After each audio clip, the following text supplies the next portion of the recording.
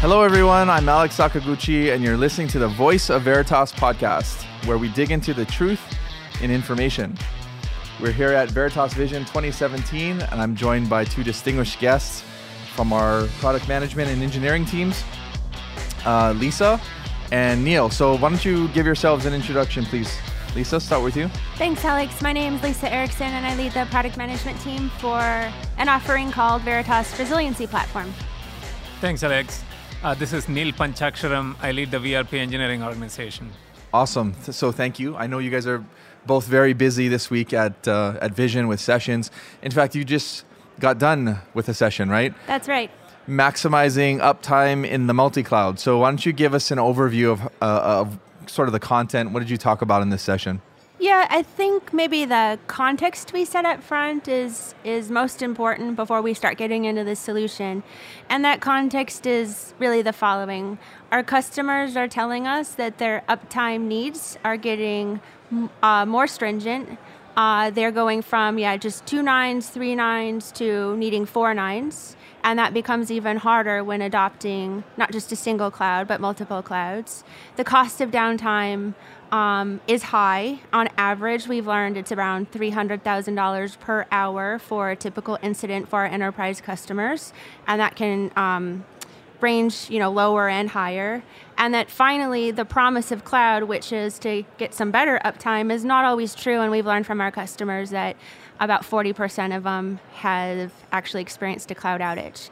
And with that, our session was about really practices on helping them achieve better uptime, leveraging the cloud. So I think we need to be, maybe I need to be a little careful, because I think you're highlighting some pretty maybe not well understood things that could potentially be controversial. Sure. So I think a lot of folks, and certainly we've heard this week, everybody's going to the cloud.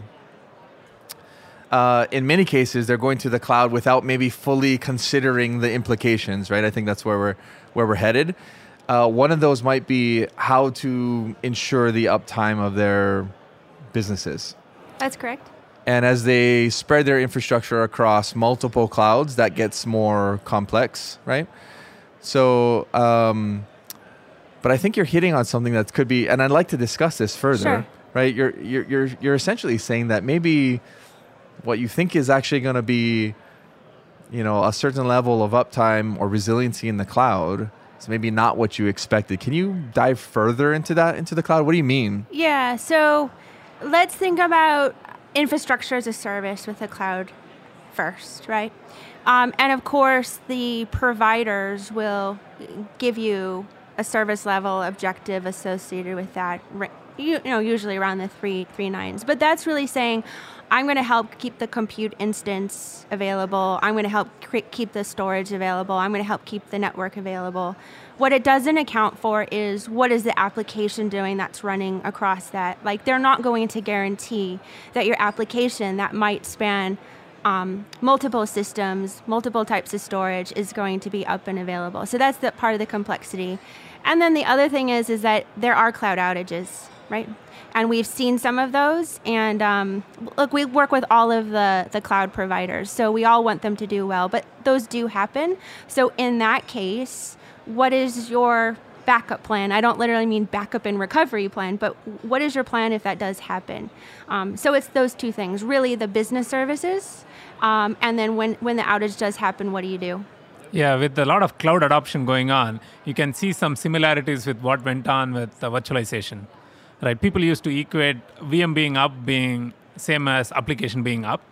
And when you say cloud is being up, what does it mean? Does it mean your service is actually up? So what is the gap? Do customers really understand when they're talking about cloud migration? Do they understand the risks, and what does it mean for infrastructure versus the application? And it actually gets compounded when you're talking about multiple clouds, because these clouds are different. Right, the technologies are different. The assumptions that you can make about these clouds are different. And we are hearing from our customers that vast majority of them are considering multi-cloud as part of their strategy. Right, so helping them cope with the resiliency needs in such an environment was the topic of our discussion. So I think you touched on something that I want to expand on a little bit. this idea of kind of the access or the availability of the system, but not necessarily the application that's running on it, right? I'm gonna try to dumb this down a little bit because that's just the way my brain works. So if I was standing up in a session, let's say I just got a session like you guys just did, and I have my laptop connected to the projector, and the projector's shooting my keynote or PowerPoint presentation up on the screen, and I go to advance a slide, right? And I get the spinning beach ball of death, or it's frozen for whatever reason, I can't advance the slide. My computer is technically still on. All the hardware is operating just as it should be, but in that moment, my presentation is not working. Exactly. Right? Is that kind of what you're saying? Like that happens? That's a great right? example. And that obviously still happens. Just because you're in the cloud doesn't make you immune to that. But there's another thing. Like you're not suggesting that customers don't go to the cloud because of that, right? Absolutely not. So take me through that. Like I think what you're saying is you actually want to accelerate it, but you want to give them the tools that they need to make sure, right? Is that kind of what you guys are hitting on? I'll give you a chance to sort of explain that a little bit further. Yeah, absolutely. Cloud, brings about a lot of opportunities, and there are also challenges, right? And we provide the tools to help our customers migrate to the cloud and deal with multiple clouds in a very effective way. For example, we talked about how you can look at your workload as a particular granularity, say a particular VM, or as an application which is a collection of VMs, or as a multi-tier application, or your entire data center. Now, when you're dealing with the resiliency of this any of this entity at any particular level, how do you have visibility in totality of that particular entity? And how do you have visibility into the risks for that particular entity?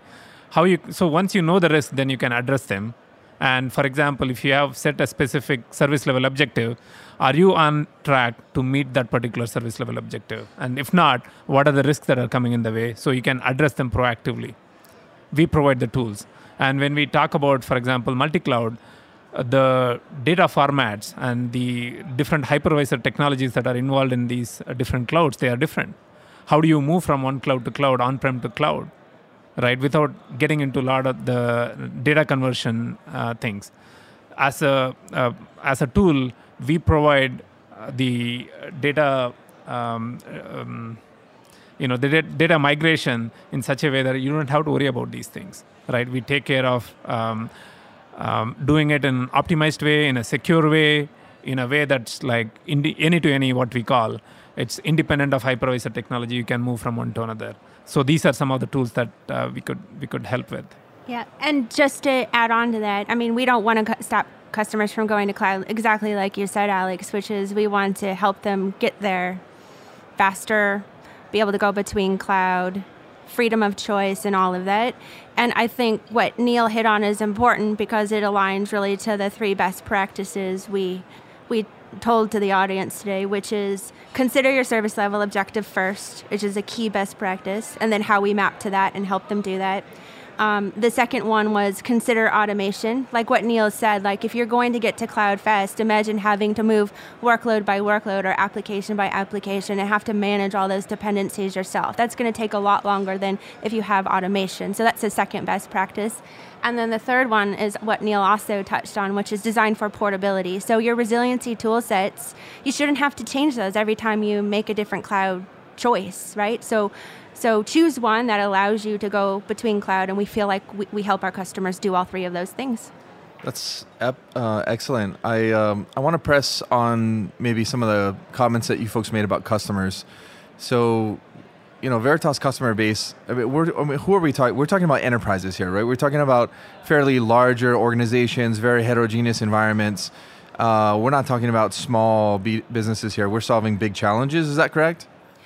That is correct. So we're typically talking to an enterprise an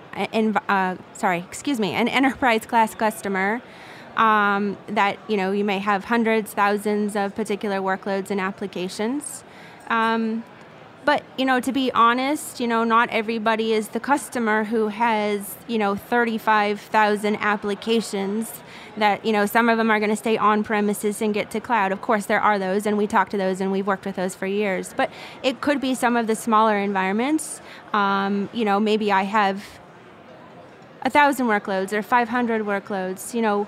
Our tool set easily plays there as well. So that's interesting that you mentioned that, because you're right. There's customers of all sizes, and being able to scale up to meet the needs of the largest organization or the same needs that might be faced by a smaller organization is certainly a benefit of the solution that we're offering collectively, right? Yep. So what about other options for customers? Let's talk about that for a second. You guys are talking about some pretty interesting things that we're doing here, but what other options are there for the customer? And what's differentiated about the way that we approach solving these challenges? Yeah, I'll start, and then Neil, you add in. So I think if you think in the context of a multi-cloud environment, it's that whole, what are the tool sets that I'm using, and do I have to have multiple of them that I have to then go learn and use to get to multiple clouds, right? And so pick a cloud target, and I can tell you that there's a tool for it. Does that tool then work across multiple cloud targets? Usually not. So you can find different things for AWS versus Azure versus Google versus OpenStack versus if you have a service provider that's running vCloud Director, different tool sets. So I'd boil down a differentiation as you're talking about a tool set that can work across all of that, and in a hybrid way too, and continue to manage that. So if you have on-premises plus multiple clouds, and you're going to keep both data centers on-premises and in the cloud, you have that one tool set. Yeah, it's the combination of multiple things. One is, like Lisa talked about, how you can consistently deal with all the different cloud technologies or virtualization technologies, and having the same set of user experience. That's one. And the other thing that I talked about is that some of the tools that let you do the recovery, for example, VM level, but then that's at like one VM level and another VM level and so on. So you got to have the flexibility to go very granularly and say, I want to recover this particular VM, but also you want the ability to collect and operate as a combined entity, and also be able to operate at the entire data center level if needed. So I think these are some of the differentiated. You're talking about like different levels of uptime, right? An uptime of a VM, uptime of a particular service, or the uptime of the entirety of the data center, correct? What advice would you give organizations that maybe, as part of their DR resiliency or uptime strategy today, they have multiple physical sites, right? And I know for a fact, just because I meet with a number of customers as well, usually in the EBC format, but they're looking at eliminating some of these physical data centers and then using the cloud. So what are some takeaways? What are some pieces of advice that you would give an organization who maybe hasn't gone down that path yet, but is looking to eliminate a standby data center in favor of, let's say, a public cloud as a secondary site?